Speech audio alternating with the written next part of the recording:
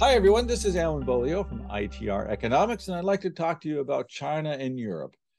And there's a lot of misconceptions. There's a lot of things people, including me, think we know, but the numbers are pretty interesting. We'll see what they have to say. For instance, foreign direct investment into the United States. That's businesses overseas spending money to move to the United States, do a joint venture, or to buy a U.S. company. And sometimes there's this fear that China is buying the US. I got this question just the other week about China buying the US.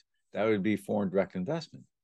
Well, at the end of 2021, the latest available data, it was $38.25 billion that businesses in China invested in the United States to do one of those three things I just mentioned.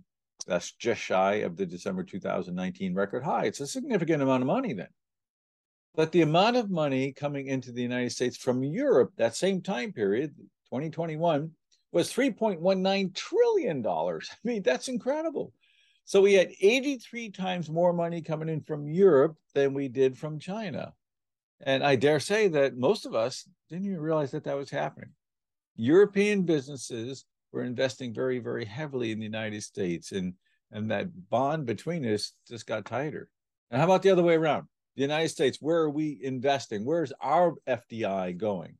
Well, $118.2 billion went to China. That's a record high. So we've never had more money going into China. But the rate of change was at 2.7% in phase C, the lowest we've seen in 18 months. That's a lot of money, though. $118.2 billion sure is. But how about the money that went into Europe in that same time period? That was $3.98 trillion, or 33.7 times more than what went into China. So Europe's pouring it in, and the United States is shoving it back to Europe, and our bonds had never been tighter and stronger through this time period. That's pretty amazing. There's lots of reasons for it: supply chain difficulties, the mounting pressures in business, in the economic stress that China and US are feeling towards each other. It is a difficult time in our relationship. COVID response in China made it difficult for a lot of businesses, and President Xi Jinping is making statements that can be chilling to a lot of businesses. So as all that's going on, we find ourselves naturally turning to Europe. But you say, what about our trade with the different nations? Sure, there's that business money flowing back and forth, but what about trade? That's a very good question. Now, exports to the United States from China are $155.7 billion. That's also a record high. So we've never had more coming in. So that chilling of trade isn't all that chilling if it's at a record high, right? But the amount of money, trade we have, our exports to China are at $155.7 billion. That's a record high. It is indeed a lot of money. It's slowing in its rate of rise with the 12/12 at 2.7%. That's the lowest we've seen in 18 months, but it's still a lot of money. It's a record high. Now, the amount of exports to Europe stand at $334.3 billion, two times more than what we were exporting to China. That's a pretty impressive thing. And I bet you, well, I'm going to guess most of you didn't know that. I know I didn't. I was really pleased to see the number.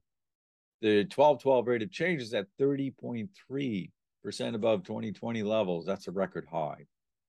So we have twice the exports going to Europe. How about the imports? Well, we have $563.9 billion coming into the US from China. That's a record high also. But we have $532.3 billion coming in from Europe. China's got an edge there, got a little edge. But when you balance out what we are sending to Europe, what we're getting in from Europe, our biggest trading partner is Europe.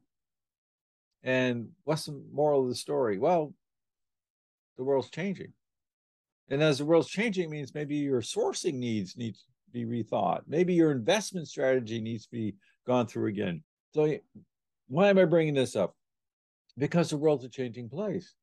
There's a shift in focus from the China focus to Europe focus, to a longer term history, perhaps. Certainly supply chain ease, less risk. I would argue with that. Long-term relationships, easier to understand, strong historical ties. That certainly helps. But I would also say it's because there's some changes going on in China, the supply chain difficulties we've seen, the response to COVID. That's why you see our eastern ports are still very, very busy, and our western seaports are seeing a lot less traffic. We've turned to Europe, and the business tie is strong, and the relationship is getting stronger.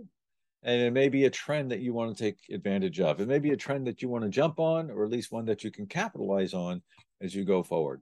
And to all of us that are doing business in Europe, it just means that that relationship is not going to be tested the same way that it may be tested from other nations.